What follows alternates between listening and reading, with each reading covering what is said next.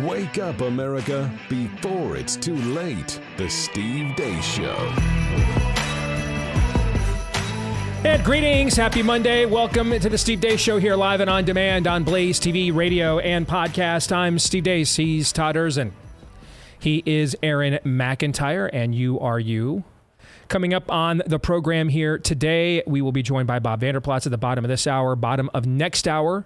Jason Johnson from the DeSantis campaign will be joining us. We will get to Ask Me Anything coming up at the top of next hour. Of course, I've not seen these questions. Todd, you have selected them, so I trust that there are some sufficiently challenging and snotty ones included. We're good. Good sample of those this week. Good. All right. Thank you to our Facebook followers for supplying those. We will get to those, and we'll get started with all of that and more here in a moment. But as always, per tradition, whenever we've got a new partner here on the program, we like to give them top billing and welcome them right off the outset. That's our friends over at Collective. You know, freelance work right now is booming. So many people are taking the leap and starting their own business, trying to be independent of corporate America. But how do you maximize your earnings, minimize your taxes, and make sure you're legally compliant? It can all be overwhelming and confusing. That's why you want to talk to the experts at collective.com. It was built specifically for businesses of one that are making over $60,000 in profit a year. Collective handles all of your back office work so you can focus on your passion, not your paperwork. All right, Collective is the all-in-one financial solution for the business of one. They'll handle business formation and compliance, taxes, bookkeeping, accounting, even payroll. Plus, if you're already an LLC, Collective can retroactively elect your S-Corp tax status back to July 1, which could save you thousands on 2023 taxes. In fact, Collective members save on average $10,000 per year in taxes with this structure, and a Collective membership, it pays for itself within just a few months, and it's also 100% tax deductible. So check out collective.com/Steve before October 31st to potentially save thousands of dollars on your 2023 taxes. And to sweeten the deal, they'll also throw in an extra $100 off when you use my link, but you've got to do it before Halloween. All right, that's collective.com/Steve, collective.com/Steve, where they want you to focus on your passion, not your paperwork. And with that, let us begin, as we always do, with Aaron's rundown of what happened while we were away. What happened while we were away, brought to you by Making Abortion Great Again. Donald Trump was interviewed by Meet the Press and says he's ready and willing to compromise on baby killing. Mr. President, I want to give voters who are going to be weighing in on this election a very clear sense of where you stand on this. I think they're all going to like me. I think both sides are going to like me. What's going to have to happen is you're going to have to this question. Listen, please. You're asking me a question. What's going to happen is you're going to come up with a number of weeks or months. You're going to come up with a number that's going to make people happy, because 92% of the Democrats don't want to see abortion after a certain period of time. If a federal ban landed on your desk, if you were reelected, would you sign it at 15 weeks? Are you talking about a complete ban? A ban at 15 weeks. Well, people are starting to think of 15 weeks. That seems to be a number that people are talking about right now. Would you sign that? I would sit down with both sides and I'd negotiate something, and we'll end up with peace on that issue for the first time in 52 years. I'm not going to say I would or I wouldn't. I mean, DeSantis is willing to sign a 5-week and 6-week ban. Would you support that? You think that goes too far? I think what he did is a terrible thing and a terrible mistake. Yikes. Also over the weekend, Trump was at the FRC Action Conference where he confused Obama and Biden and Obama and Clinton. The radical left thugs who have weaponized law enforcement to arrest their leading political opponent, and leading by a lot, including Obama. I'll tell you what, you take a look at Obama and take a look at some of the things that he's done. This is the same thing. The country is very divided. And we did with Obama. We won an election that everyone said couldn't be won. So just to recap the past week, Donald Trump says he doesn't know if a man can become a woman. Can a man become a woman? Says he doesn't know who gave Dr. Fauci the presidential commendation while he was president. I don't know who gave him the commendation. Said he doesn't get enough credit for COVID. I never got, I think, the credit that I deserve. On COVID. And confused Obama for multiple Democrats, as we just heard. Oh, and also said Biden is going to get us into World War II. We have a man who is totally corrupt and the worst president in the history of our country, who is cognitively impaired, in no condition to lead, and is now in charge of dealing with Russia. and possible nuclear war. Just think of it. We would be in World War II very quickly.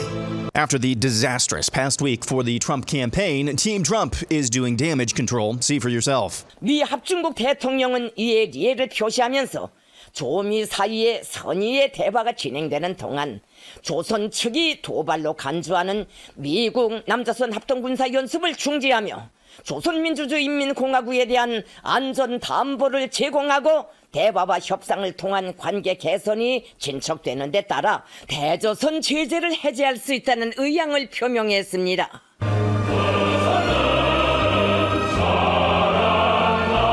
Meanwhile, Ron DeSantis was at that same FRC Action event and talked about how his faith guides him. As I've traveled across not only just Florida but across the country, I'm sometimes asked about the role that faith plays in my leadership as governor.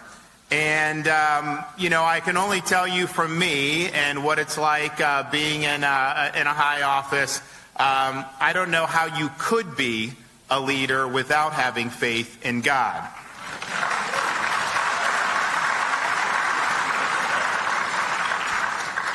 When you stand up for what's right in this day and age, that is not going to be cost-free.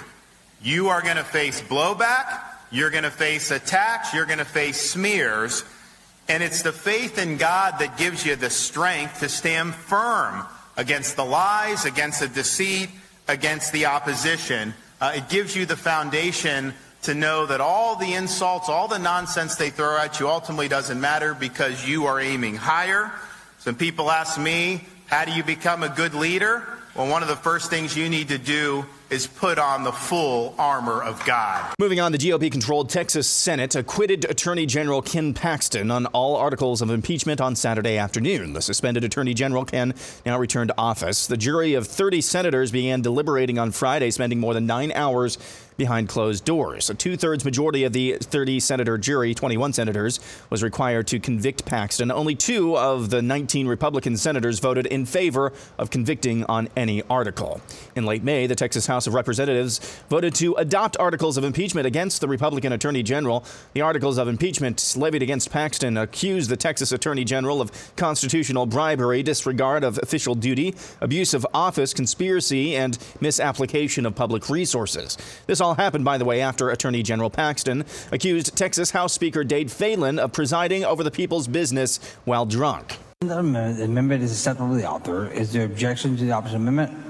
The chair has none. The amendment is adopted. An armed man was arrested by police at an event attended by Robert F. Kennedy Jr. The Los Angeles Police Department told the Epic Times it received a call around 4:30 p.m. on Friday, reporting that a male was in front of the event venue with a badge on their lapel, a gun, and a shoulder holster, and claimed to be a U.S. Marshal.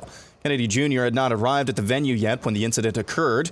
According to the LAPD, the man reportedly claimed to be employed for the event but wasn't recognized by the security staff. RFK Jr.'s repeated pleas for Secret Service protection, as you know, have not been granted by the federal government.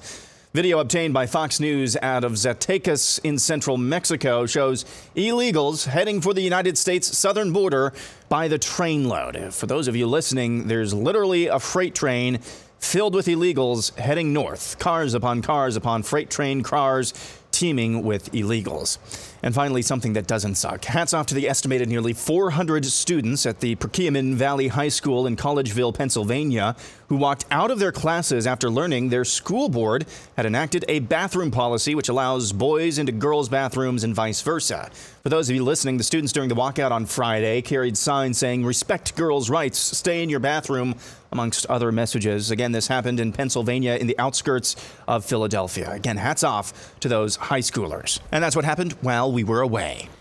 Aaron's Montage brought to you by Jace Medical. You'll remember they came on board last year with the Jace case after they saw what had occurred with ivermectin, hydroxychloroquine, venerable Nobel Prize winning drugs that were suddenly labeled dangerous and unusable right when perhaps we may have needed them the most. So they wanted to come up with the Jace case of some other venerable medications, amoxicillin, doxycycline, for example, just in case those might one day also, when we need them the most, be deemed dangerous. Well, now they're going next level with your medications. They want to make sure you've got a backup in case your medications become the next to be deemed, well, we've got to make money on an experimental test subject, you. And so what you were taking before now, suddenly you can't. Make sure you're backed up right now with that peace of mind. It can be anything from cholesterol to diabetes, heart health, blood pressure, mental health, and more. When you go to JaceMedical.com, J as in jump at this now, A-S-E, J-A-S-E, JaceMedical.com. Use the code DACE at checkout for the discount. Discount code DACE at checkout at JaceMedical.com. All right, coming up in the overtime today, I had a chance over the weekend to speak at a Iowa Liberty Network function about the path to victory in America's so-called culture war. And I want to share just some of the bullet points of that message with you guys. And then I'll let Todd and Aaron, you two, I'll let you react. We'll do that in the overtime today. For Blaze TV subscribers, you can go to blazetv.com/Dace. Again, that's blazetv.com/Dace. And that's also where you can go to become a Blaze TV subscriber for just $10 a month to make sure you don't ever miss any of our content, and at a discount at blazetv.com/Dace. All right, let's get to what's in Aaron's montage. And really, there's not surprisingly, one issue I would like to focus on. There is nothing new under the sun. There's just new people under the sun who haven't heard it yet. I said for years, Donald Trump didn't change America's political paradigm. It's the same paradigm. The cake is baked the same way. The frosting is just zanier. And this whole conversation with abortion just is the final, ultimate, concrete, 100 proof of this. If we just replace Donald Trump's name with Mitt Romney, John McCain, and claimed the year was 2007, 2008, 2011, 2012, those presidential cycles, we'd be having all the same conversations with all the same talking points, with one exception. Roe was actually overturned. Well, Steve, you're the guy that wants to give Trump credit for overturning it. I'm willing to give him the credit that he deserves. I think you have to ask yourself now whether he wants it. Here's a question. I saw this on Twitter today, and I don't know that I want to know the answer because I think it would probably crush me. If someone were to ask Donald Trump, would you trade overturning Roe for still being president today? What do you think his answer would be?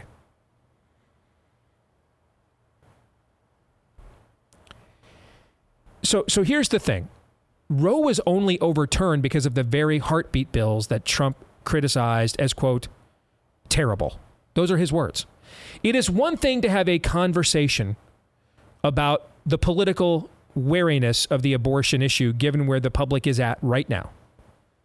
It is one thing to have that. I mean, we had that very conversation a week ago on this show, that the battle right now is at the state level because that's where the enemy is attacking us, and we have to defend ourselves against enemy attacks. We can't just let them roll into Michigan, roll into Ohio, and claim these states and plant the flag and actually make things worse than they were before Roe was overturned, right? We had that very conversation. Yes, I think we can absolutely have a conversation about the wariness of some level of pro-life policy in the current environment.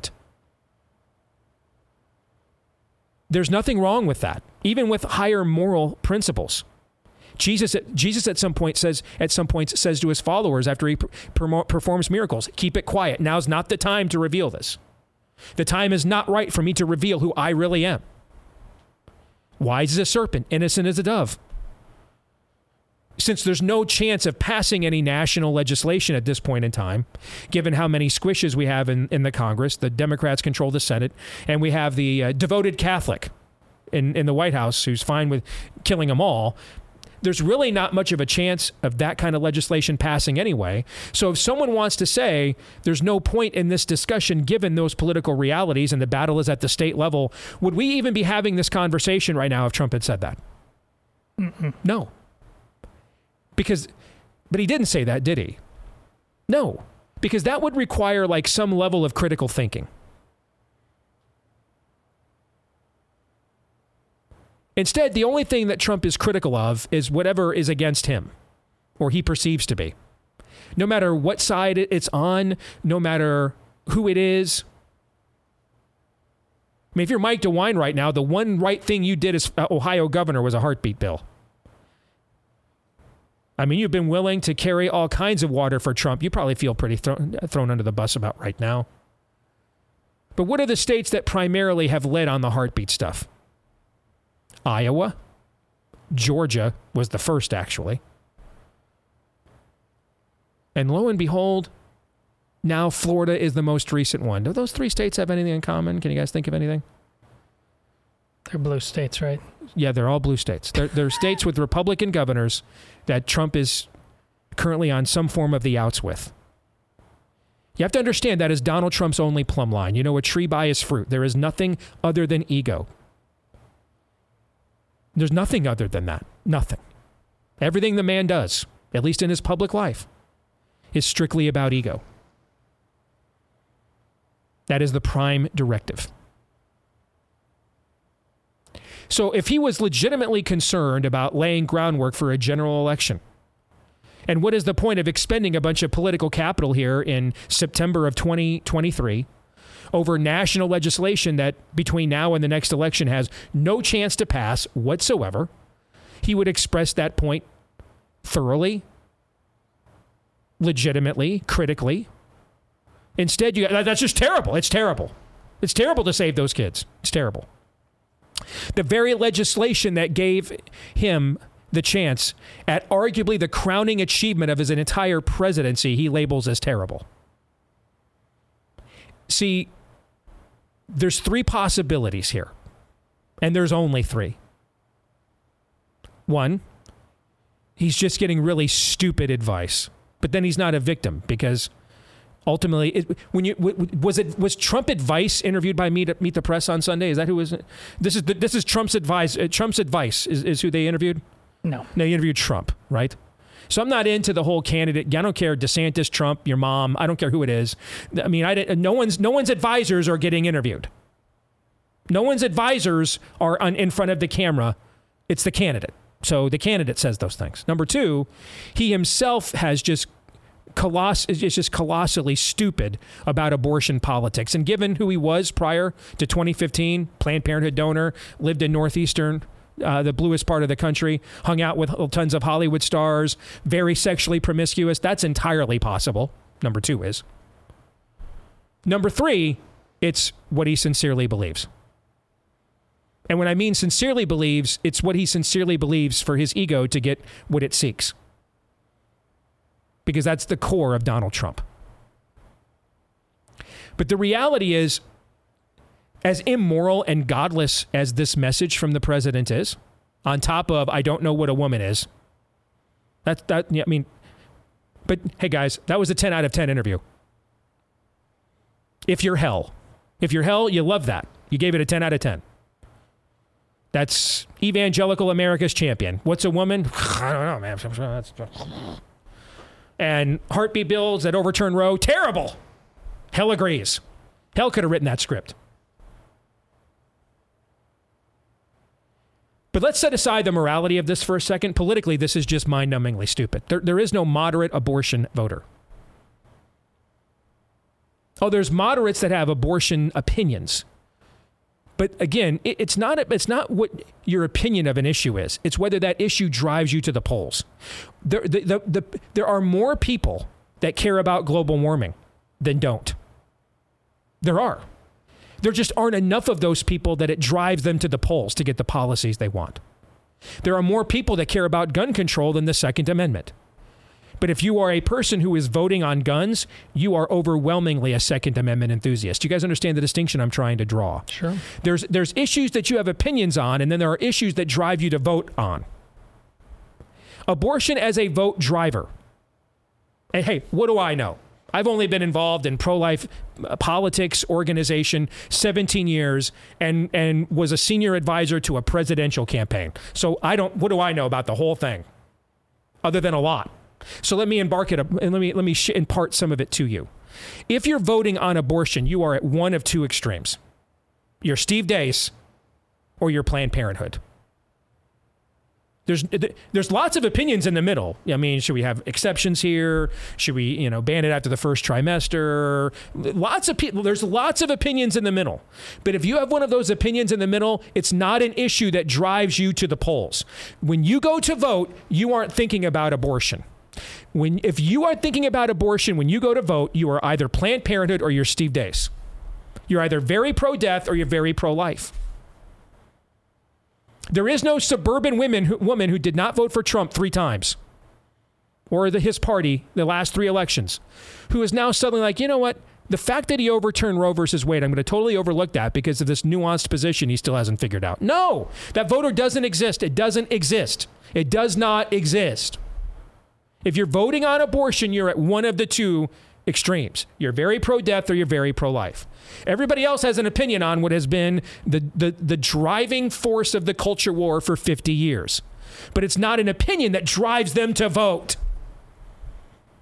If you're voting on abortion, you're either a Planned Parenthood donor or would love or user, or you would like to put Planned Parenthood out of business and maybe in a gulag. That's who votes on abortion. The people that came out to vote in the midterm elections were single women. They're already Democrat voters. Republicans have not won single women in any of the 9 realms of the Marvel Cinematic Universe, not even in 1984. That's a Democrat voting bloc. Single women to the Democrats are like white evangelicals to Republicans. They're always going to get a massive vote. It's just a matter of how massive is that vote.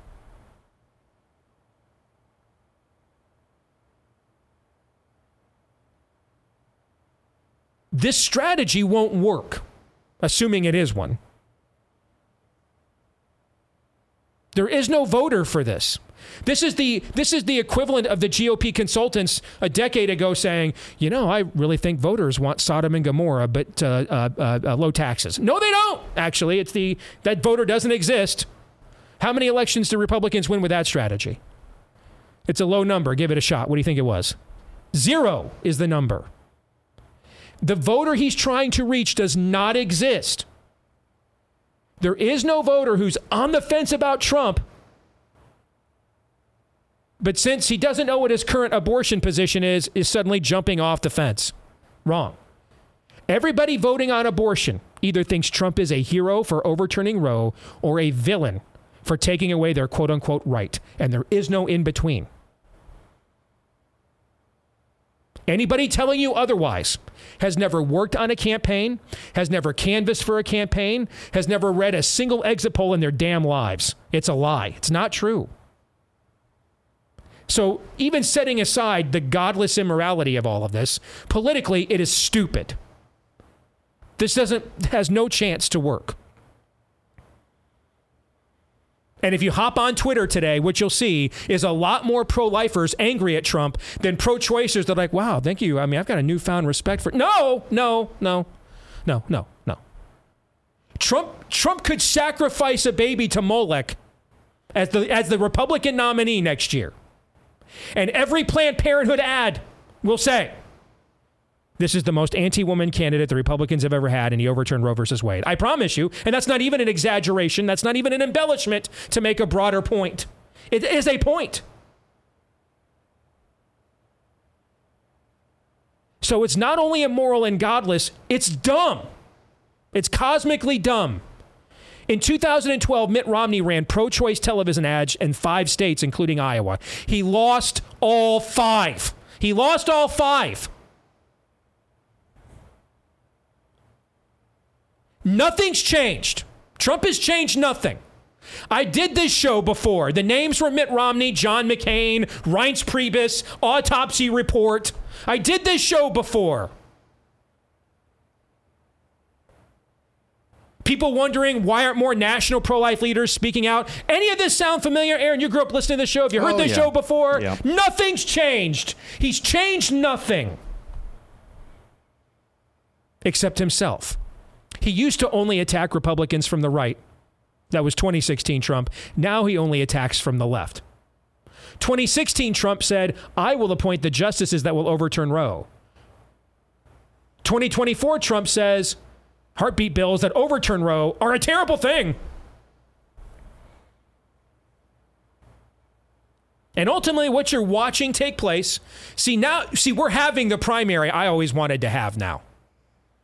Now everybody's being forced to go on the record. I got to tell you, there's a lot of people in this industry that don't want to be forced to go on the record. Everybody now has to go on the record now. Everybody's got to speak up or not. And by not doing so, they've spoken. See, I don't care what the outcome of this primary is. I don't. Sure, I'd prefer DeSantis to win. I think he'd be better. But in the end, if he doesn't win because the truth came out and we all got exposed as idolaters, I'm totally okay with that. If in fact we're idolaters, I'm okay. And then, hey, the Lord giveth, the Lord taketh away. I love the justice of God every bit as much as the mercy. In fact, it's actually the mercy I struggle with more. Let justice roll on like a river, righteousness like a mighty stream. Let it flow. It's the mercy that I struggled with.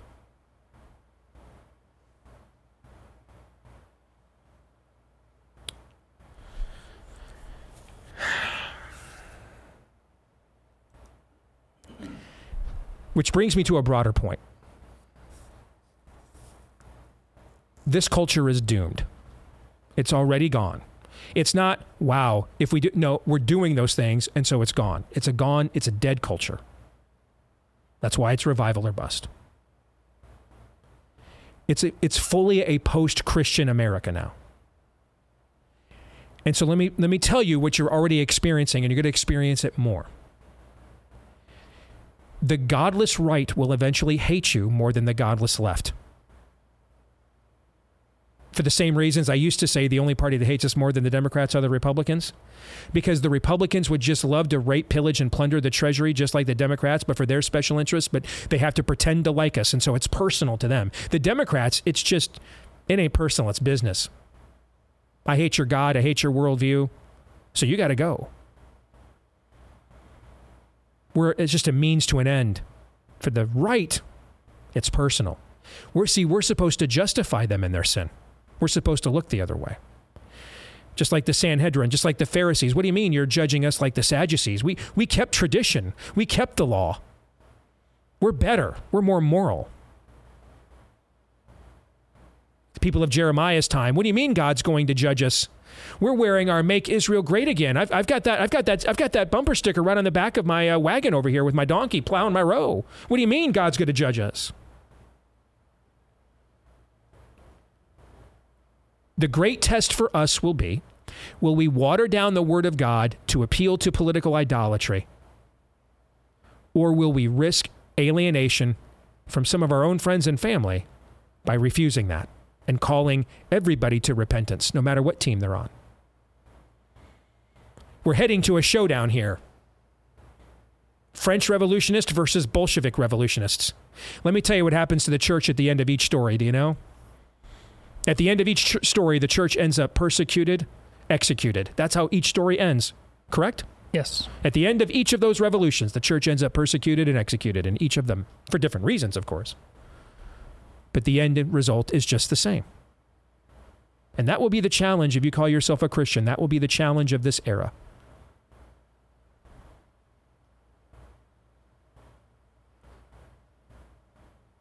Let me also tell you, I've had far more problems with trying to get canceled from the godless right in my career.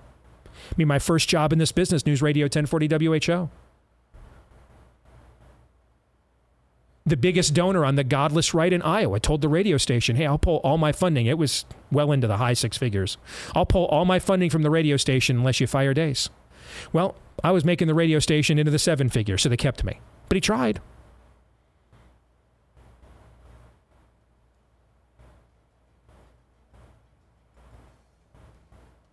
There's a reason it's called a narrow road. On that narrow road, reasonable people can disagree. Reasonable people can disagree about strategy, about methodology, about timing. But that's not the argument we're having here. Donald Trump is defecating on righteous things. Things that led to his most righteous accomplishment as president. That is of the wider road. which leads to destruction.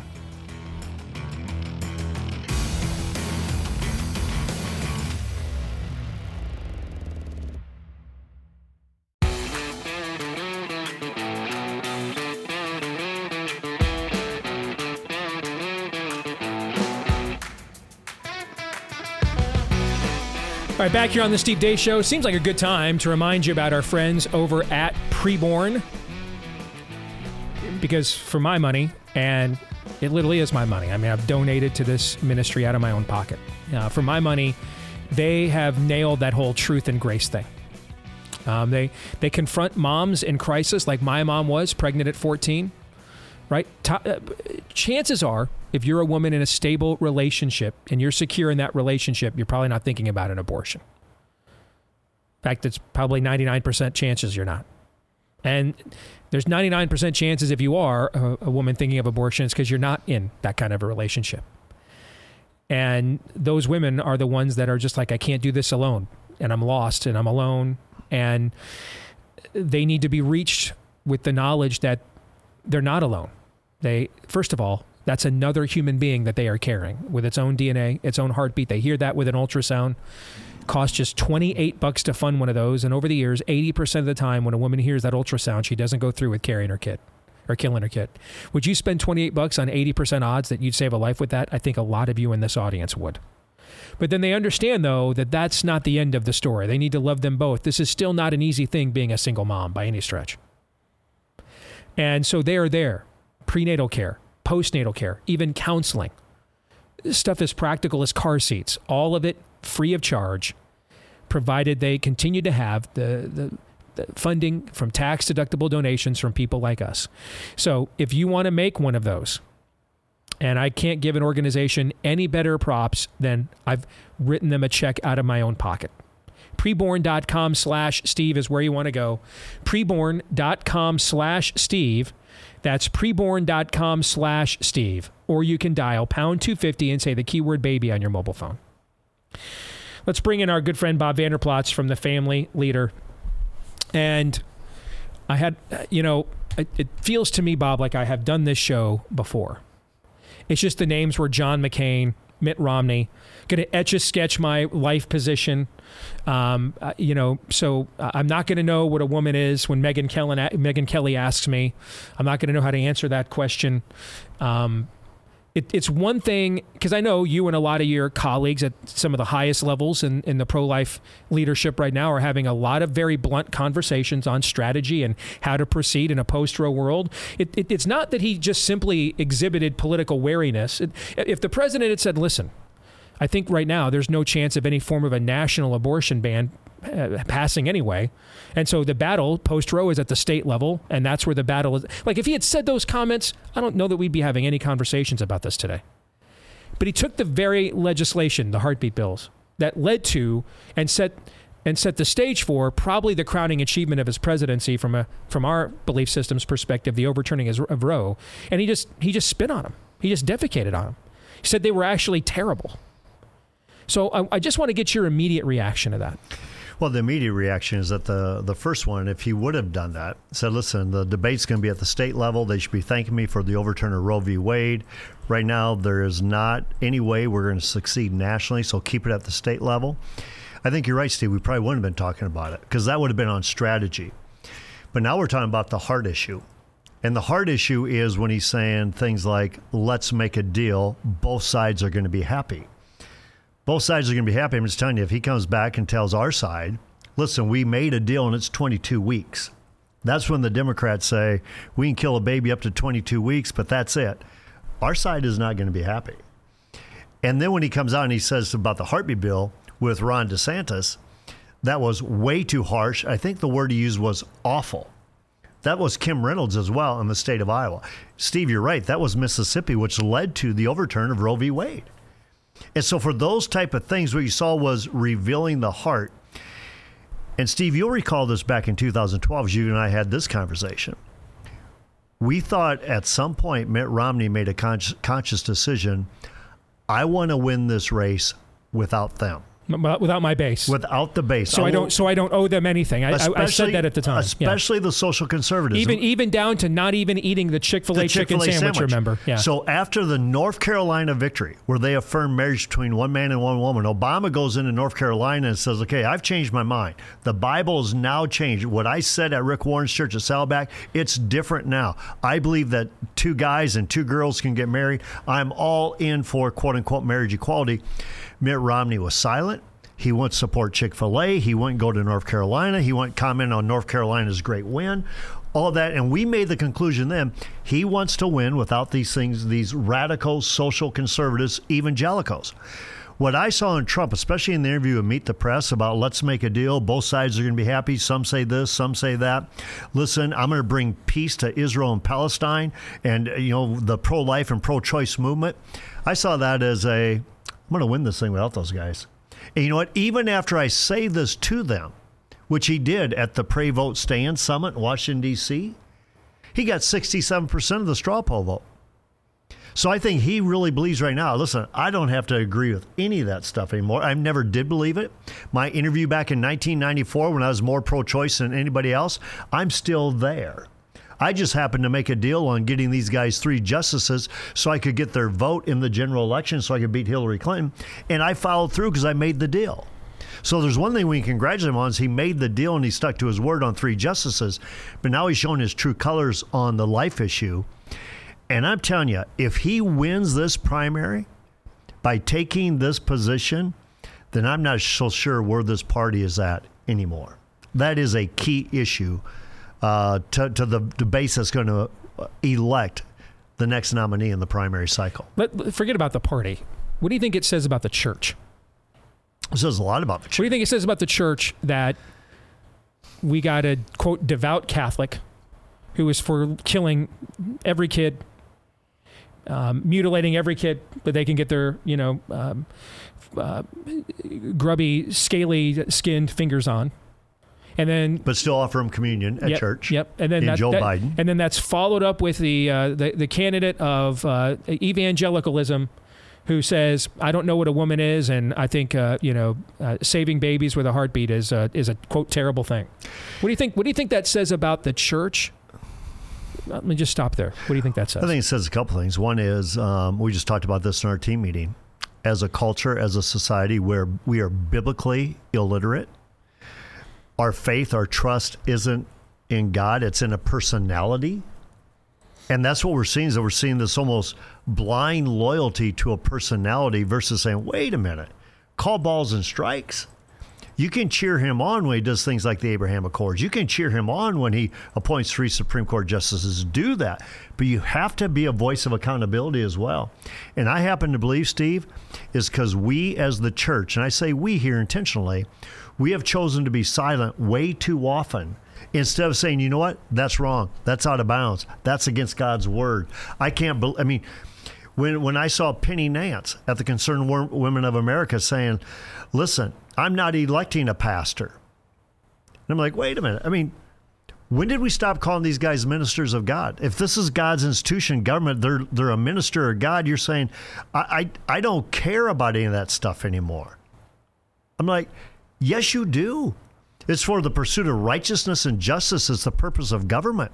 And you want a minister of God who's strong, bold, and courageous, but also as a statesman that people can look up to. I'm just saying we have caved so much because we believe this is how we win. And in this case today, I'm having a hard time believing this is how you win. I think we get crushed this way. I think we will get crushed in 2024.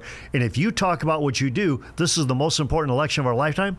I talk about that all the time as well. If this is the most important election of our lifetime, this is how we get crushed. And you lose to Joe Biden or Kamala or Michelle or Newsom or whoever they put up. It could be the most important election of our lifetime. Meaning that just maybe not in the context that I have been stating it up until this point. Sure. Meaning that this is the one where the sifting takes place. And we now know where everybody stands. See, I think the great challenge of this era, I don't think we're biblically illiterate. I think we're willfully ignorant. I think that this is a post-Christian culture. I think it's a doomed culture. I think the stuff that we allow to go on with our children beyond even abortion, mutilation, Sodom and Gomorrah, all that kind of stuff, that happens in dead cultures. I think we are completely and totally, I don't think there is any silent majority. I think that it's revival or bust, or we're doomed. And I think that we are fully in a post-Christian West, now a fully post-Christian America. And I think that what you're going to see is eventually the godless right will turn on us even more than the godless left. Why? Because the godless right will expect us to say that your sins are, quote, less serious or less severe because of this greater demonic threat that we face over here. And the challenge for us will be, the Lord did not look at the Pharisees and say, you know what, since Ezra, you guys kept the law. You kept the word, you kept tradition, and you're not perfect by any stretch, but you're certainly better than those Sadducees that just gave up on the resurrection and the judgment altogether. He didn't do that, did he? No. No, he called the Pharisees that rejected him, he called them into account. He did not do that. Jeremiah did not say, yes, you know what, you're not worshiping Jehovah the way that he commands, but you're clearly at least worshiping Jehovah, and Nebuchadnezzar is not. So God will give you the victory over Nebuchadnezzar. Was that Jeremiah's message? Absolutely not. No, Jeremiah's message was Daddy's wearing a belt, and the buckle reads the name on the buckle is Nebuchadnezzar, and so he's going to take it off. He's going to spank you all real hard with it because you rejected him, and it's not just about being better than the worst. It's about being and seeking objective good. And I think and I was texting this with someone who's become a dear friend, an elder, who was one of the formative people in the founding of the original Christian coalition, but way back in the day before you and I. And part of the conversation that he and I had about this back and forth last night, the great challenge moving forward will we water down the Word of God for political expediency and power? Or will we stay faithful to it and call sinners to repentance regardless of what uniform they are wearing? And I would suspect many will fail this test.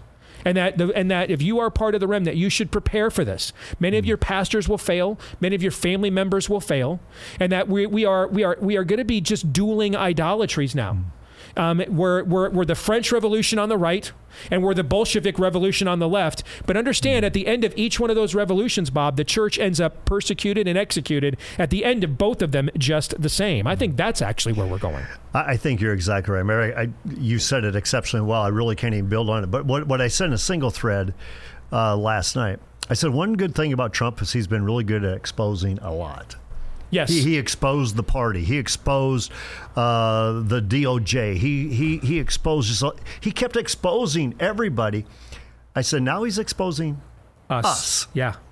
Now he's exposing us. Yeah. Because he's saying, listen, just because I said I could shoot somebody on Fifth Avenue and you'll still vote for me, I can walk away from your issues. I can host the log cabin Republicans at Mar-a-Lago and wave the rainbow flag, and you're still going to be with me. Now I can say, listen, I don't care about the life of the unborn. Matter of fact, that 6-week ban that Ron DeSantis signed, that was awful. It was cruel. It was unjust. That he would protect life at 6 weeks when we're saying life should be protected at conception to natural death.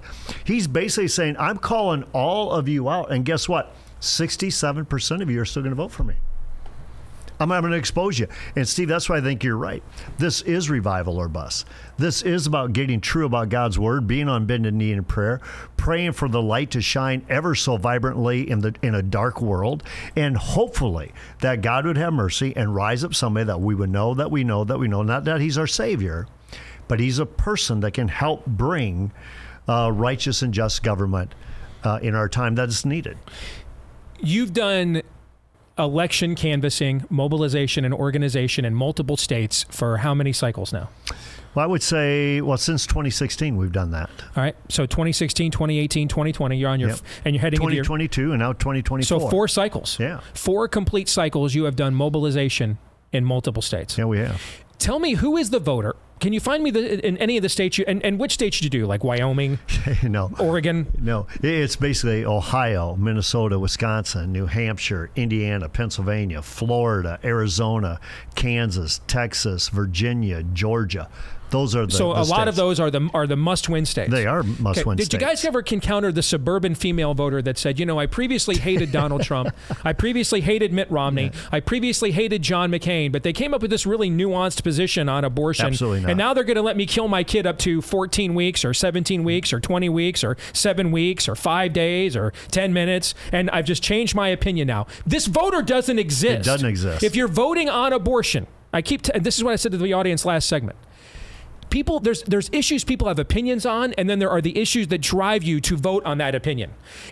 Lots of people have varying moderated, opinions on abortion.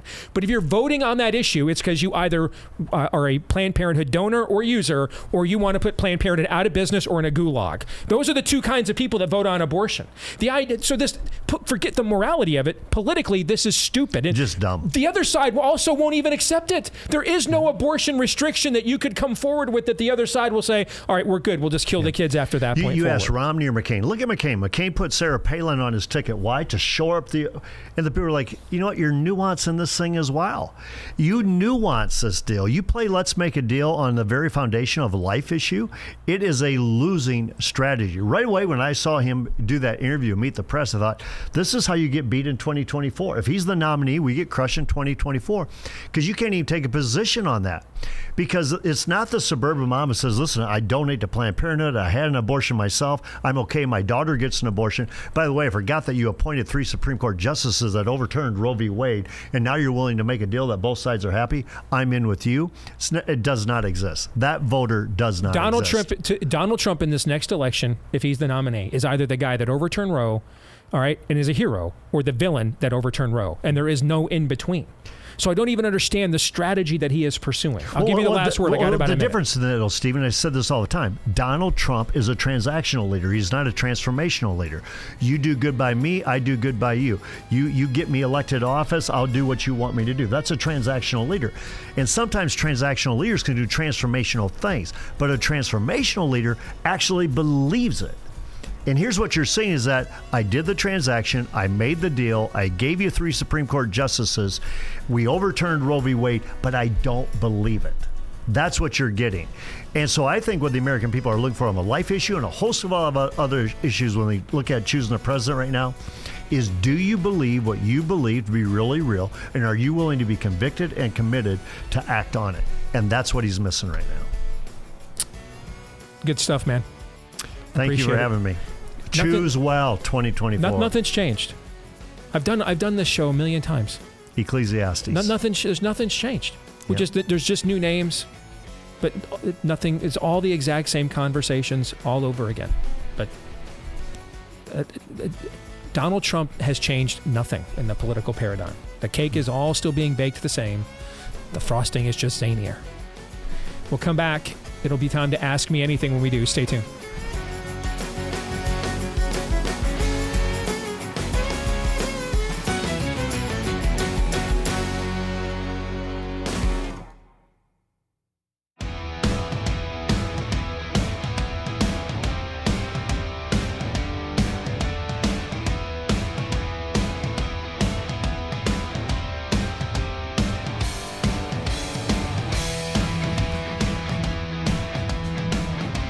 All right, back here with Hour 2, live and on demand on Blaze TV, radio, and podcast. Steve Deace here with Todd Erzin and Aaron McIntyre, and the remnant of those of you who continue to remain. Although I'm joking, because I actually did go back and check our iTunes rating last week. Actually went up. So I don't know what that means. I don't know if everybody else was on vacation, so people are like, "This is all we got left." I don't. But I mean, as contentious as last week was, our rating actually went up. So I don't know. We'll see. Let us know what you think about what we think via the stevedeace.com inbox. You can do so by emailing the show, steve@stevedeace.com. That's DEACE. Like us on Facebook, MeWe, and Gab. Follow me at Steve Deace Show on Twitter, Instagram, TikTok. And you can also find me over on Truth Social at Real Steve Deace there.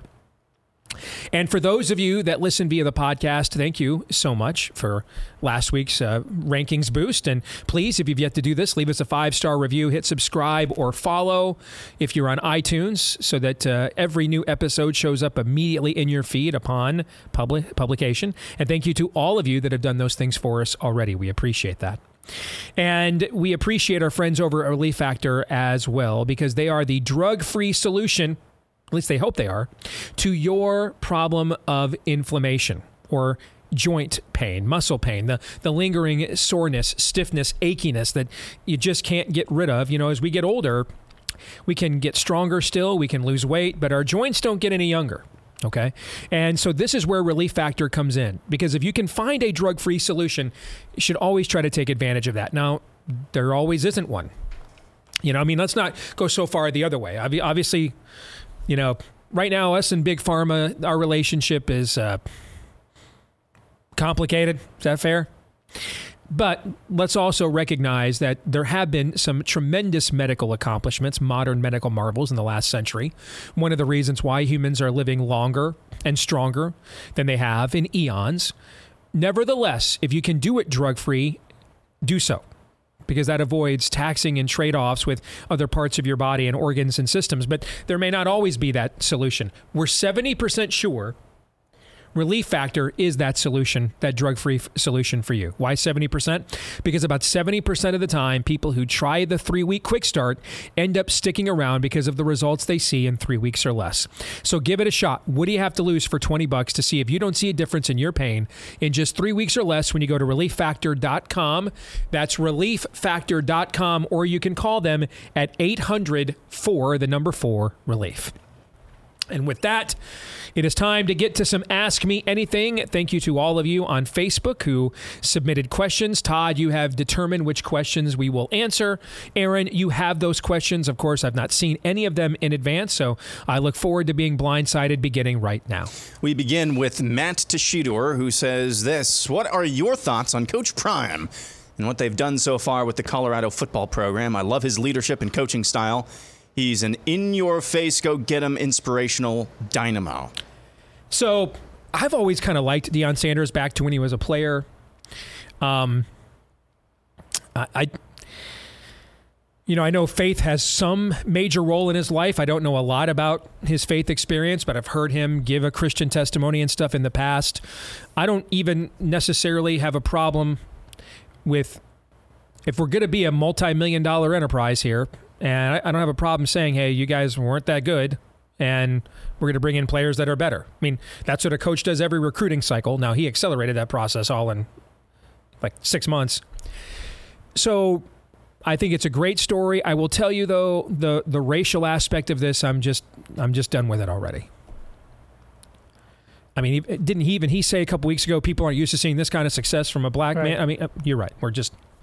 You're right, Deion. I mean, a guy who got drafted in 1989. All right. And I remember that draft well, very well, because the first few picks in that draft, that was one hell of a draft. Troy Aikman was the number 1 pick. You guys had the number 2 pick and did us a solid. You took Tony Mandarich. That left us with Barry Sanders. And the next 2 picks, I can't remember the order, were Deion Sanders and Derek Thomas. Hall of Famer, steroid freak who flunked out of the NFL when they started testing for steroids. Hall of Famer, flunky, Hall of Famer, Hall of Famer, Hall of Famer. And just like any Halls of Famer, but some of the greatest players to ever play these positions was at the top of that draft. So Deion Sanders gets drafted in 1989. I mean, if you want to say in 1989, okay, one generation, not even one generation removed from MLK's March on Washington, okay. It's 2023, dude. Okay, we're very accustomed to successful black people. I'm just tired of it. I'm just, and I don't want one statement to just completely turn me off because, I got to see him in person when he played for the Yankees, and watch him up close and personal take batting practice, and he was good with the fans. For all the bravado, you don't have a long list of people that come forward to say Deion Sanders treated me terribly. You don't have a lot of that, That being said, though, the racial aspect of this. What happened this past week where the Colorado State football coach, Jay Norvell, I believe is black, right? Yes. I mean, he might as well have been a Klans member last week. I mean, he just apparently wasn't black enough or something. I just, that whole shtick, I'm beyond tired of it. I've had enough of it. And I just find it profoundly unbiblical and un-American. So I would have a much more enthusiastic response than I do right now if not for that angle to it. That's my answer. Next, we go to Bill WMS. I have noticed a demonstrable change in the demeanor of Hannity in the clips with DeSantis. Will he turn on him like he did with Ted Cruz, or is this a different time? So I'll tell you just straight up, we had a policy by the end of the Cruz campaign not to even put him on with Hannity. It was so biased for Trump. I mean, it was just a Trump super PAC at that point. I've had other DeSantis people ask me this. I don't watch Hannity, so I can't answer it, you know. If you guys are telling me that he has been fair to Ron, I will take your word for it. It's been more than fair. Has it been more than fair? Glowing. It's okay. Kind of got my spidey senses tingling a little. All right, no, I don't watch Hannity, so that's news to me. So neither do I. I just see the clips. Okay. I like how you were like, yeah, neither do I. Don't put words in my mouth. I wasn't trying to put that juju on you, Ricky Bobby. Okay. Just making sure. All right. I'm just saying. For me, I don't watch Hannity. Don't pay much attention to anything he does. So that's news to me. I don't know. Constance Boyd. What is the next best move for DeSantis? Which policy that he's enacted for Florida is his winning issue? I don't think there is a next move for Ron DeSantis.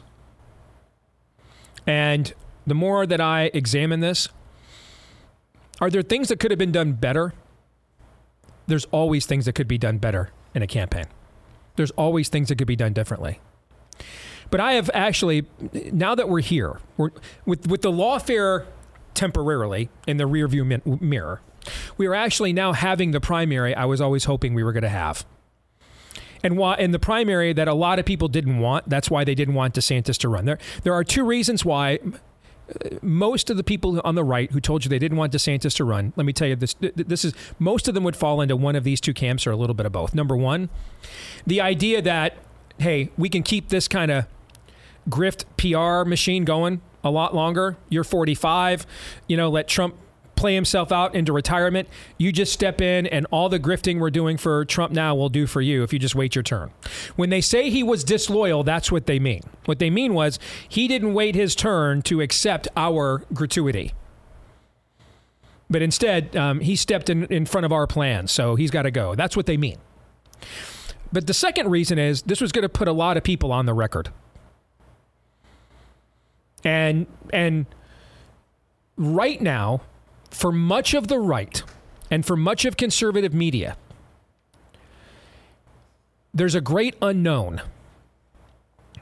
How much of our audiences really are willing to tolerate truth? And then how much of those audiences are primarily about Trump promotion? So let's do this right now. Off the top of my head. You guys okay with what I'm about to do? You don't know what I'm about to do. All right. I am going to look right now at the latest iTunes ratings for news and political podcasts. We'll do this in real time. All right. And iTunes represents about 65% of the podcast market, although with Stitcher going away, that's even more now. I don't know. All right. So I'm just going to go in order. These are the top conservative podcasts, okay? And I'm going to give you the name of the podcast, all right? All right, and tell me how far down should we go? Top, say, 20? Aren't we like 21 or something like that? It's like, I don't know, depends on where we're ranked. Yeah. Well, at least we're keeping it real. Yeah. If we're 17th, we're going to the top 17. If we're 23, we're going to the top 23. I like it. All right. I don't know. We were 19th last time I checked. All right. Let's just do top 20. Okay. And ask yourself this question. Would it have been possible for this person to have a top 20 podcast before Trump, given their profile? of who they were. Got it. Or maybe let's make it more specific, because all of our profiles, Trump grew all of our profiles. Our profile grew. Interest in all of us grew. Let's put it this way. Is that person's successful profile directly tied to them being tied to Trump? Let's put it more than any other factor. More than any other factor. Yeah. Is that a better way of putting it? All right. Yeah. Number one show right now, as of 1:11 Eastern time on podcast. Number one righty show, Ben Shapiro. No. Megyn Kelly. No. The Morning Wire. That's the Daily Wire's like morning news update show. Like our friend Megan Basham is on that. No. Okay. Dan Bongino. Yes. Yes. You think so? Okay. I would say no, but okay. Matt Walsh. No. Okay. Glenn Beck. No. No. Candace Owens. Yes. Okay. Charlie Kirk. Yes. Yes. All right. So that's how many now? We're at. That's three. I should count here. 1, 2, 3, 4, 5, 6, 7. Kirk is 8. All right. Number 9, Ted Cruz. No. Okay. Number 10, Steve Bannon. Yes. Yes. All right. So according to you, you guys think 4 of the top 10 podcasts that right now, according to iTunes, are primarily the biggest factor. The biggest factor is their association with Donald Trump. Yes. All right. Number 11, Victor Davis Hanson. No. Okay. Number 12, Mark Levin. No. No. No. Number 13, Michael Knowles. No. Okay. 14, Dave Rubin. No. No. Okay. 15, Bill O'Reilly. No. No. 16, Clay and Buck. No. Well, yes. For Clay, maybe. Yeah, Clay Trav. Although Clay has been critical of Trump at times when he thinks Trump has gone too far in some things. A yes for all these guys is not the exact same yes, right? Even though it's the biggest. Like factor. Candace Owens' yes is maybe not the same as Dan Bongino's yes. That's why. Yeah. Like maybe you could say maybe what you're saying with Bongino is the work he did on Russian collusion took him from an R level show to a top 5 show. Yeah. Okay, as opposed to no one knew what a Candace Owens even was until Donald Trump came along. Is that fair? Yeah. Okay. All right. 16, I think, is the number we're on. Andrew Klavan. No. All right. Let me keep scrolling here. 17, Ali Stuckey. No. 18, Steven Crowder. No. Okay. And 19 is us. No. All right. 20, Jason Whitlock. No. Yeah, because he was already, maybe in the political sphere, that's true. But we're talking about one of the most decorated sports media figures in the history of sports media before he even got into politics. So, okay. So, you guys, I think we got 5 out of the top 20 shows. But 4 of those were in the top 10. Yes. See what I'm saying? Yes. So the verdict is mixed. We see when I say we don't know, we don't know. There are several top shows that their existence is directly tied to Donald Trump. But for most of the top shows, that's not the case. So that's kind of a mixed verdict, right? You know? I mean, if you're running a network, would you rather have 4 of the top 10 shows or 6 of the top 25 shows? I don't know. I'm not running a network. I don't know everybody's numbers. I don't know what everybody else sells. But those are the kinds of things that go into questions like this, you know? And so that makes them harder to answer. Is can you build a very successful high-level show or maintain a successful high-level show by having a non-Trumpian brand? And overall, the answer, based on what we just went through, is yes. On the other hand, is that also a clear path to success at the same time? And the answer to that question is yes. Then it really just comes down to the amount of grief you're willing to put up with. Like, I don't care. Like, there is no amount of mentions. There's no amount of feedback. But I'm not, I'm different, than a lot of people.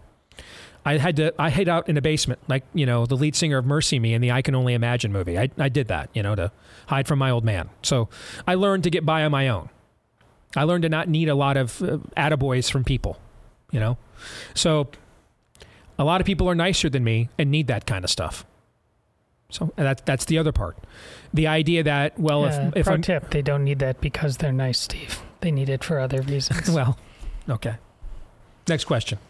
Michael Hudson says, how did American Christians allow patriotism to become a fruit of the Spirit? I love my country and I desire to see every citizen come to saving knowledge of Jesus Christ. But the Bible is plain, we'll have troubles in a cursed and fallen world. Yet somehow we've turned being patriotic into being a U.S. Christian. Because we are idolaters. And either we're worshiping the God of the Bible or we're an idolater, and there is no in between. Okay? First commandment, I am God. Second commandment, don't worship or make other gods. Or don't, turn me into an idol. I am set apart from you. I am holy, God says. So those are the only two options. Those are the first two commandments. Therefore, those are the only two options. And if in the Old Testament, there's Jews and Gentiles. And in the New Testament, there's sinners and saints. And there is no third option.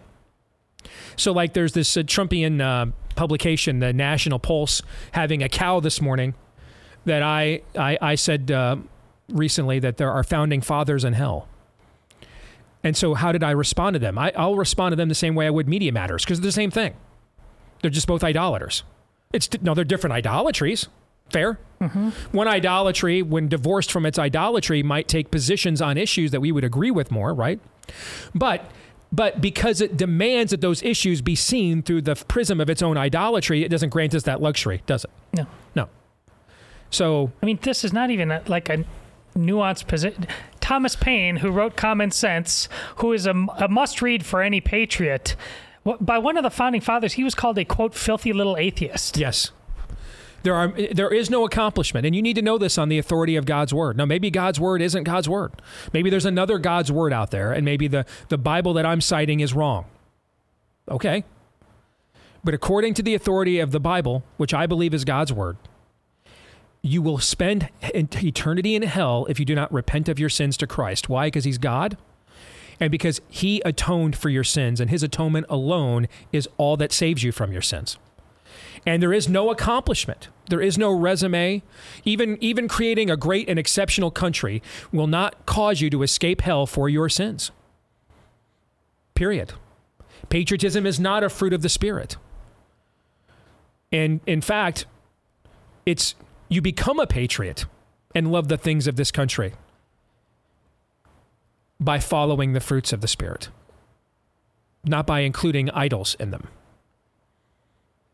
So again, this will come down again to what I said earlier. The great sifting that happened before is America needed to see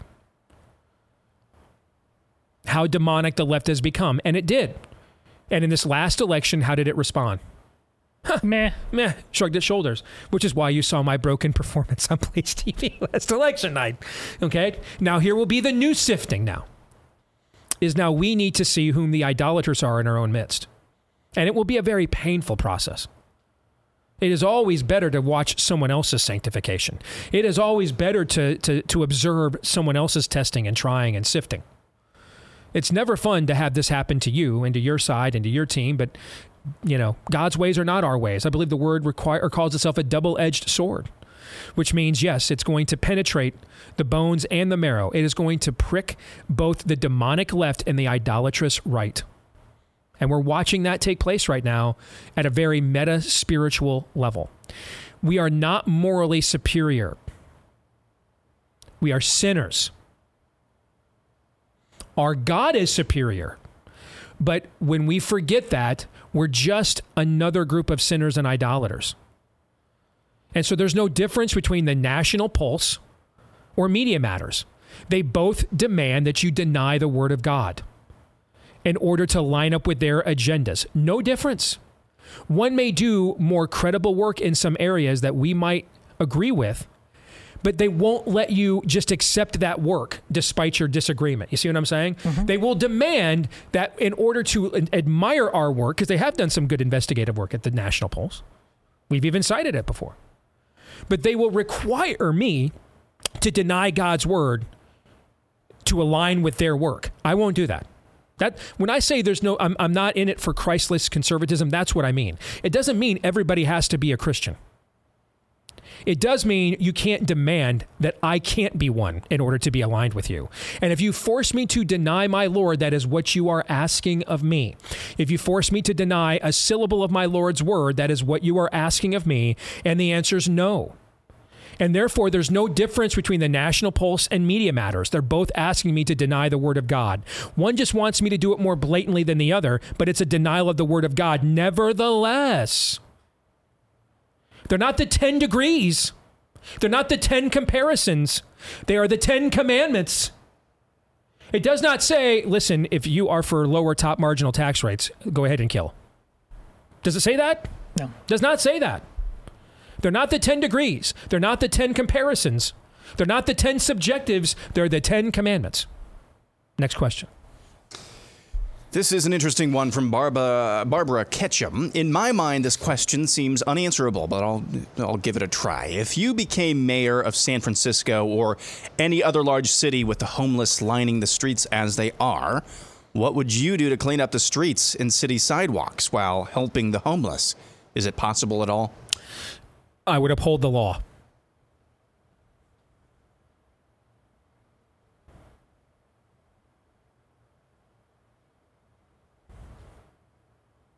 I don't have another answer. You don't have a right to other people. You don't have a right to other people. What do we call people who think they have a right to other people's property? Thieves. Yeah. So I would uphold the law. All right. Next, we go to Tiny Johnny. What sin do you think gets overlooked the most in our modern evangelical churches? Idolatry. Answer this question. Idolatry. I mean, it's wrecked the Southern Baptist Convention. This was our most important and predominant denomination of this last era. It's wrecked at them. It's in a state of utter and total wreckage. 2 idolaters. One group, Trump idolaters, even paying for access within the denomination to have access to Trump, and boomer megachurch pastor fanboys who Donald Trump could literally kill someone on Fifth Avenue and they'll go in front of their congregations and say, this is God's son in whom he is well pleased. And then there is the woke group, the Beth Moore group, just completely destroying and taking a shredder to orthodoxy in response. It just, idolatry is killing us. Killing us as a country. It's killing us in our churches. And it takes all forms. Idolatry of our method. That you need my cute whimsy method to have a good church. That's idolatry. There's no methods. What book of, do you guys know the book of methods in the Bible? Is there a book of church methods? What's the book we all go to for the method of holding church? That it has to look like this. These have to be the songs that are sung. The book of method. Do we have a book of method? Are you aware of one? Is that something in you guys' tradition over there that I missed? Do you guys have a book of method? It is not. No? Okay. So there's the word. And the method really is irrelevant. But that's all we care about. That's idolatry too. Idolatry is killing us. Next, we go to Jennifer Williams. What do you say to Republicans who believe in ballot harvesting and vote harder strategies? It feels like the socialism argument of we will do it better because we're good people mentality. Well, I do think ballot harvesting is not the same thing as, we'll do it better.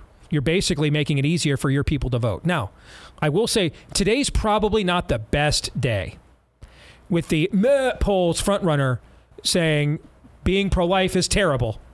Today's probably not the best day to go to a lot of churches and say, hey, we want to ballot harvest your people. Fair? Fair. Might be not the best day. Might want to pick another day.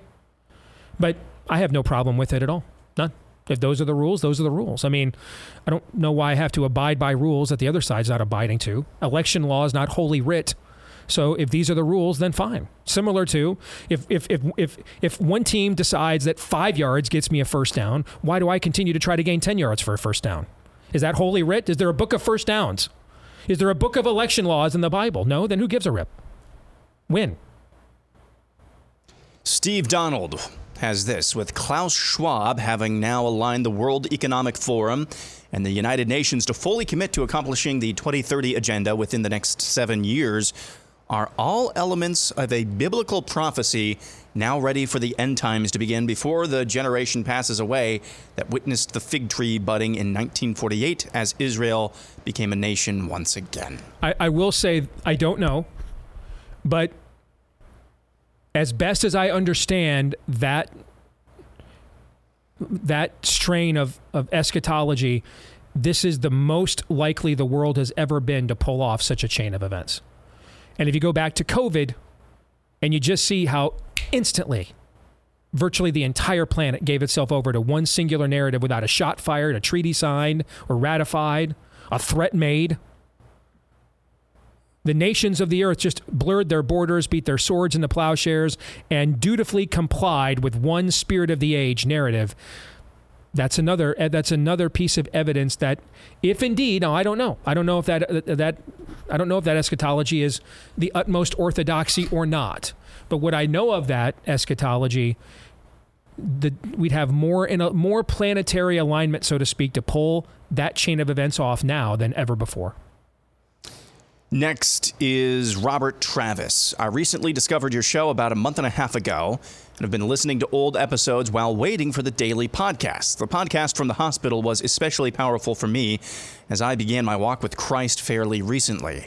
How does one discern that still small voice from your own internal dialogue? Excellent question. Here's the best answer I could give. If your internal dialogue is in alignment with God's word, God has bound himself to his word. That's his covenant. He creates and keeps covenants. We can't make covenants with him. We can't keep them. We're sinners. He does it. So God binds himself to his word. If that internal dialogue you are hearing is in alignment with God's word, I believe more times than not, that is God speaking to you. Because on our own, as sinners, we don't want to align with God's word. Every now and then, because we're not utterly depraved, but totally depraved, every now and then we will come up with something altruistic or charitable and those kinds of things on our own, right? Mm-hmm. But on a consistent basis, do we follow that narrow road on our own on a consistent basis? No. And so to stay on that narrow road on a consistent basis, I think requires listening to that still small voice. And now here's the thing, man. The enemy is one hell of an impressionist. The best that's ever been. So that's why I made the caveat in alignment with God's word, in alignment with that. And even if it's not, can you go wrong by acting in alignment with God's word? No. Never. So either way, in that case, you've got nothing to lose. Last one quickly from Elliot Evans. What are your thoughts on the failed Ken Paxton impeachment? It seems like all the worst people on both sides of the aisle joined forces to try to take him out. Agreed. And so they didn't, so that's encouraging. I think what I want to see from Ken Paxton now, let it all hang out. They came at you. You beat them. Now, man, I want to see the AG equivalent of a Sherman march to Atlanta. That's what I want to see. They took their shot. They failed. So make Texas great again. That's right. At this point in time, man, we are just loving the smell of napalm in the morning. That's what I want to see from that dude now. All right, we'll come back and we'll discuss the state of the race with Jason Johnson from the DeSantis campaign in a moment.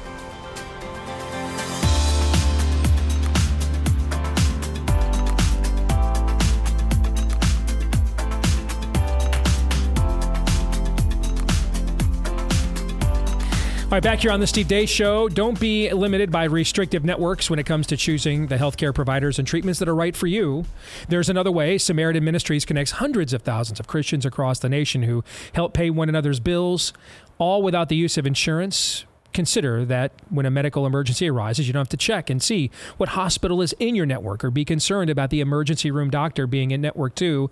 Nope, you can just go to the hospital you choose. Don't give a second thought as to what's in network and what's not, because with Samaritan Ministries, you're in control of your health care. After receiving it, send your medical bills to Samaritan Ministries, and they'll notify fellow members to pray for you and send money directly to you to help you pay those bills. And when another member has a medical need, you'll do the same for them. That's what biblical healthcare sharing looks like. So check it out today at SamaritanMinistries.org/Steve Deace. That's SamaritanMinistries.org/Steve Deace.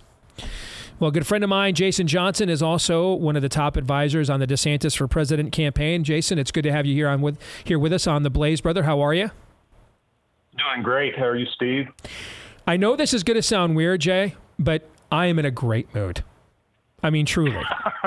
I mean, I am. But here, I'm all ears. Here's why. You know me. Ultimately, I'm a truth guy. I just need to know what's true. And I'm okay if the truth is not what I want to be true, because I need the truth more than I need anything else. And, Roger that. And what's gone on in this primary with all this lawfare and attempted weaponization and persecution of Trump is we have been denied the true vetting of issues, where we have these twin colossuses in former President Trump and Governor Ron DeSantis. One guy was on the biggest platform in the world. The other guy is still on probably the second largest governing platform in the country, other than president, when you consider the size of Florida and that it's it's the biggest truly swing state. And at this time, more than anything, we truly needed to see which one of these individuals understands what time it is and what to do about it. And we've been denied that. And I because of all the lawfare stuff, and I kind of feel the last couple of weeks now we're getting it. And I knew it was going to be a painful process, but I knew it would reveal some things. And I want to start there and get your take on it, because we're finally talking about issues now. Absolutely. I mean, just as you laid it out, Steve, I mean, first of all, for those of us who pay attention to politics, either for a living or because we're that passionate and we know what time it is, but we're doing it year round all the time, we know that is not normal, right? It is not normal. It's not normal in a normal cycle. This certainly isn't a normal cycle when you look at everything that is at stake. But we started out this summer when, the governor announced his candidacy, and there was some expectation, I think, from folks who do nothing but follow politics, that the race would just take off and go. And no, people were tuned out through the summer, trying to enjoy their families, trying to find a way to deal with the insane increase in cost across the board from Bidenomics. And then, of course, school started, Labor Day, we have a debate. Now we have another debate next week. We have the former president finally sitting down for a couple of interviews where he's actually asked some questions on issues people care about, and he starts to reveal his positions. And yes, now things will start to take shape as we march forward through the fall, into the winter, into your great state of Iowa. So we're excited. And as you said a moment ago, we just need the truth. We need as many folks dialed in as soon as possible so that we can have an honest evaluation of the first term of Donald Trump. And then more importantly, where we go from here as a country. So we're looking forward to next Wednesday's debate at the Reagan Library, and we're looking forward to additional ones. You and I are a few of the people that could uniquely compare notes to what it was like to be in primary opposition to Donald Trump in 2016 and what it is like now. And I had Jonathan Swan, I think he's the New York Times, right? He contacted me yesterday after church about Trump's abortion comments. And one of the things I said to him, and I saw that it made it into the paper, and I guess I saw that CNN is talking about my comments now. One of the things that made it very difficult for us on the Cruz campaign is neither one of our candidates here, Trump or Cruz, had political executive experience. So everything was projection, right? And once Trump got to our right on the immigration issue, it was then kind of assumed by our base he was to the right of everybody on every issue. And so he had permission to just blow people up from the right. Jeb Bush, Scott Walker, Marco Rubio, eventually us. And it was very hard, even for somebody as right-wing as Senator Cruz, was considered to be at that race. It's hard to put up with being attacked from the right. I know, I've done it my whole career, which is why a lot of Republicans can't stand me. All right, what's changed now is he's only attacking his opponents from the left. Right? He went from the guy saying, no, I'm not just going to appoint justices that will be strict constructionists. I'm going to stand right in front of Hillary Clinton and tell 100 million people I'm going to appoint justices that overturn Roe versus Wade. And now in 2024, I'm going to act like I regret that we overturned Roe versus Wade. I think if I could signal out one thing politically alone without any doing form of Trump psychosis that is different about Trump 2024 to Trump 2016. It is that Trump 2016 only attacked from the right. Trump 2024 only attacks from the left. You nailed it, my friend. There's one other thing I would add to that, and that is, Trump 2016 was genuinely an outsider. He was genuinely a candidate seeking the nomination that everyone, I think, including himself and his campaign apparatus, considered a long shot. So he got out there. He dominated the narrative every single day. He was on the ground. He was having his rallies. And, one way to put it would be he went out there and earned votes, versus fast forward to today. And essentially, they have adopted the Joe Biden 2020 general election strategy for the most part, which is just kind of stay out of sight, out of mind, and tell everybody that you're inevitable and that the race is over, right? And so that's another really key difference, as you put it, attacking from the right. His comments this weekend, about, the state of Georgia, the state of Florida, the state of Ohio, passing heartbeat bills, and how that was, quote, a terrible thing. It boggles the mind. It boggles the mind. His inability or unwillingness just to answer the question very directly about whether a man can become a woman was yet another one. Mm-hmm. And this weekend really made me wonder if perhaps it is a very purposeful strategy just to keep him out of sight and out of mind, because I don't know the Republican primary electorate that would be excited about the message they heard from Donald Trump this weekend. I want to give you a chance to respond to something I've heard a ton, and I can't tell if it's a lament, a legitimate lament, or an excuse. Okay. I love Ron DeSantis. I wish he had a better campaign. I've heard that a ton. Now you can Monday morning quarterback any campaign forever. Politics is not a game of perfect. These are clumsy, difficult, hard processes. I don't know that if we brought back a resurrected Ronald Reagan to help Ron DeSantis with communication, guided by a resurrected Michael Deaver to perfect messaging and presentation, that you could have possibly broken through the amount of media devoted to the lawfare against Trump the last few months. But am I wrong? And is that an excuse? How would you respond to that? Well, I would respond, first of all, to say that, I'm notorious for rarely being happy with how any campaign goes. And that's the ones that I've won and the ones I've been on that I've lost. But having said that, this is an environment unlike anything we have ever seen. And as you know, presidential primaries are uniquely shaped. The environment, if you think about it as swimming, the water, pick any analogy you want, they are uniquely shaped and dominated by earned media coverage of the different candidates. And the way the left, the radical left, has used these prosecutions at key strategic moments in time to force the entire conversation to be about that one thing, the prosecution of Donald Trump, it has been very difficult. There's no question. I think that other campaigns would say the exact same thing. It's very difficult to break through and get enough oxygen.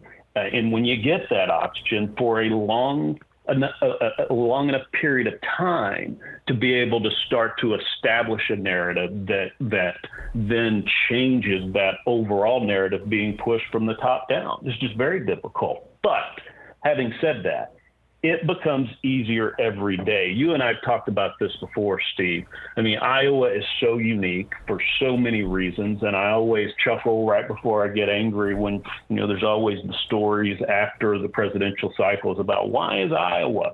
Well, the reason Iowa is the first, the reason is because Iowans take it seriously. They actually vet the candidates. And not only that, and I'm talking to a guy who's an expert, and so you could explain it better than me. But then on that, as you put it, somewhere cold, snowy or ice-filled night, you got to go You've got to show up. You've got to be passionate and persuade your fellow citizens as to why Ron DeSantis is the most qualified, strongest leader to be the next commander-in-chief of the United States of America. And that's a very different thing. And so with each day that we get closer to actual votes being cast, that's when it's real. And that's when people really start to tune in. But it's frustrating when this is all we do is campaign. But the flip side is I get it. Like if I were out farming, or if I were a teacher, or I was working in an oil field, if I were in a normal, occupation, I would ignore this stuff for as long as possible. Right? Because they're complicated issues that we're dealing with as a nature, as a country, and as a culture. And so people kind of punt the football and put it off. But we're now into that zone where people start to pay attention. But we will continue to deal. I mean, it's no coincidence that they set the D.C. trial for the day before Super Tuesday. No coincidence at all. Ron DeSantis is the GOP. Last question I'll ask you is this one. Ron DeSantis is the GOP nominee if blank. Ron DeSantis is the GOP nominee if we continue to lay out, if he continues and the campaign supports him in laying out his vision to stop and reverse the decline of this country. Ron DeSantis is the nominee when people start to really examine the records, when they look at his record of success in the state of Florida, and they step back and ask the question, with everything that is coming at us as a country, look at what's going on in Congress right now. Look at what's happening at the border. And when you ask the question, in a time of crisis, just like during COVID, in a time of crisis, that's when you learn who a leader really is. And we as a country, we as a party have to think and be very sober about the challenges that we face in real time, but that are only getting worse with each day that Joe Biden is in office. And when you examine the entire history of Ron DeSantis, it's a pretty easy decision. So we just have to keep creating opportunities for him to deliver that message, to prove the strong leader that he is. That happens in debates, and it also happens in the state of Iowa. He remains committed to the full Grassley, all 99 counties. There's no one who has worked or will work harder to earn the votes of Iowans. And that's going to be a good night that's going to catapult us to really great things. Thank you for hopping on, JJ. Appreciate it. Take care, brother. Thank you, Steve. You bet. Before we get out of here today, a reminder, make sure you are taking care of your liver. I mean, after all, it only helps to govern about 500 key functions in your body every day. Is that a lot? Yes, it is. And as we get older, there's a lot of tread on those tires. It has helped us get through cholesterol, alcohol, toxins, Tylenol, stains, or statins, I should say, which can be a stain on your kidney, cigarettes, and more. All right, get the solution. It's the Liver Health Formula, the all-natural supplement containing 12 clinically proven botanicals that help to recharge and protect your liver so you don't end up with a fatty liver that can give you 3.5 more times higher likelihood of heart failure than those without. Manufactured right here in the USA, approved by American doctors, you can try the Liver Health Formula and receive a free bottle of nano-powered omega-3s to keep your heart healthy if you go to getliverhelp.com/Steve. That's getliverhelp.com/Steve and claim your free bonus gift at getliverhelp.com/Steve. Once again, getliverhelp.com/Steve. All right, gentlemen, we got about 2 minutes, so a minute for each of you to kind of wrap up today's show and your thoughts on it. Go ahead. Going back to the idolatry thing, I mean, this was out in full force. The moral subjectivism was out in full force last week with 3 different stories. One was that Democrat wannabe Virginia State delegate who apparently likes to, in her free time, make porn live for money with her husband. Okay? Then there was the story about Lauren Boebert just acting despicably in a theater. And then there was the supposed story, alleged affair between Kristi Noem and Corey Lewandowski. The same people trashing that Democrat wannabe delegate some of the same people, I should say, would then defend Boebert and Noam. And the people, the left, trashing Noam and Boebert, would defend the porn-making wannabe Virginia state delegate. And you know what? They were all using the exact same arguments depending on which side of the political spectrum they were on. That is moral subjectivism in action. And wherever chaos and moral confusion and subjectivism reigns, the truth dies. We cannot allow ourselves to be given over to that. Amen. Yeah, and a lot of the same people defending Boebert and saying she's one of her own, at least she goes for things, we can't be tearing her down, are the same people who are criticizing DeSantis. We'd like a different campaign. I have no patience for that. I haven't. Going, back 2 months where I went on my rant about this. I think this has been nonsense from the beginning. We just resent basic competence now. We want too much show. It's a people problem. It's not a DeSantis problem. Again, like Steve said, it doesn't mean he's the perfect candidate because there's no perfect candidate. He's got to work through his strengths and weaknesses just like anybody else. But we are so damn lucky to have him. It's a you problem if you don't understand that. By the way, Lauren, to her credit, apologized and said, hey, that was not good behavior. So that's the thing.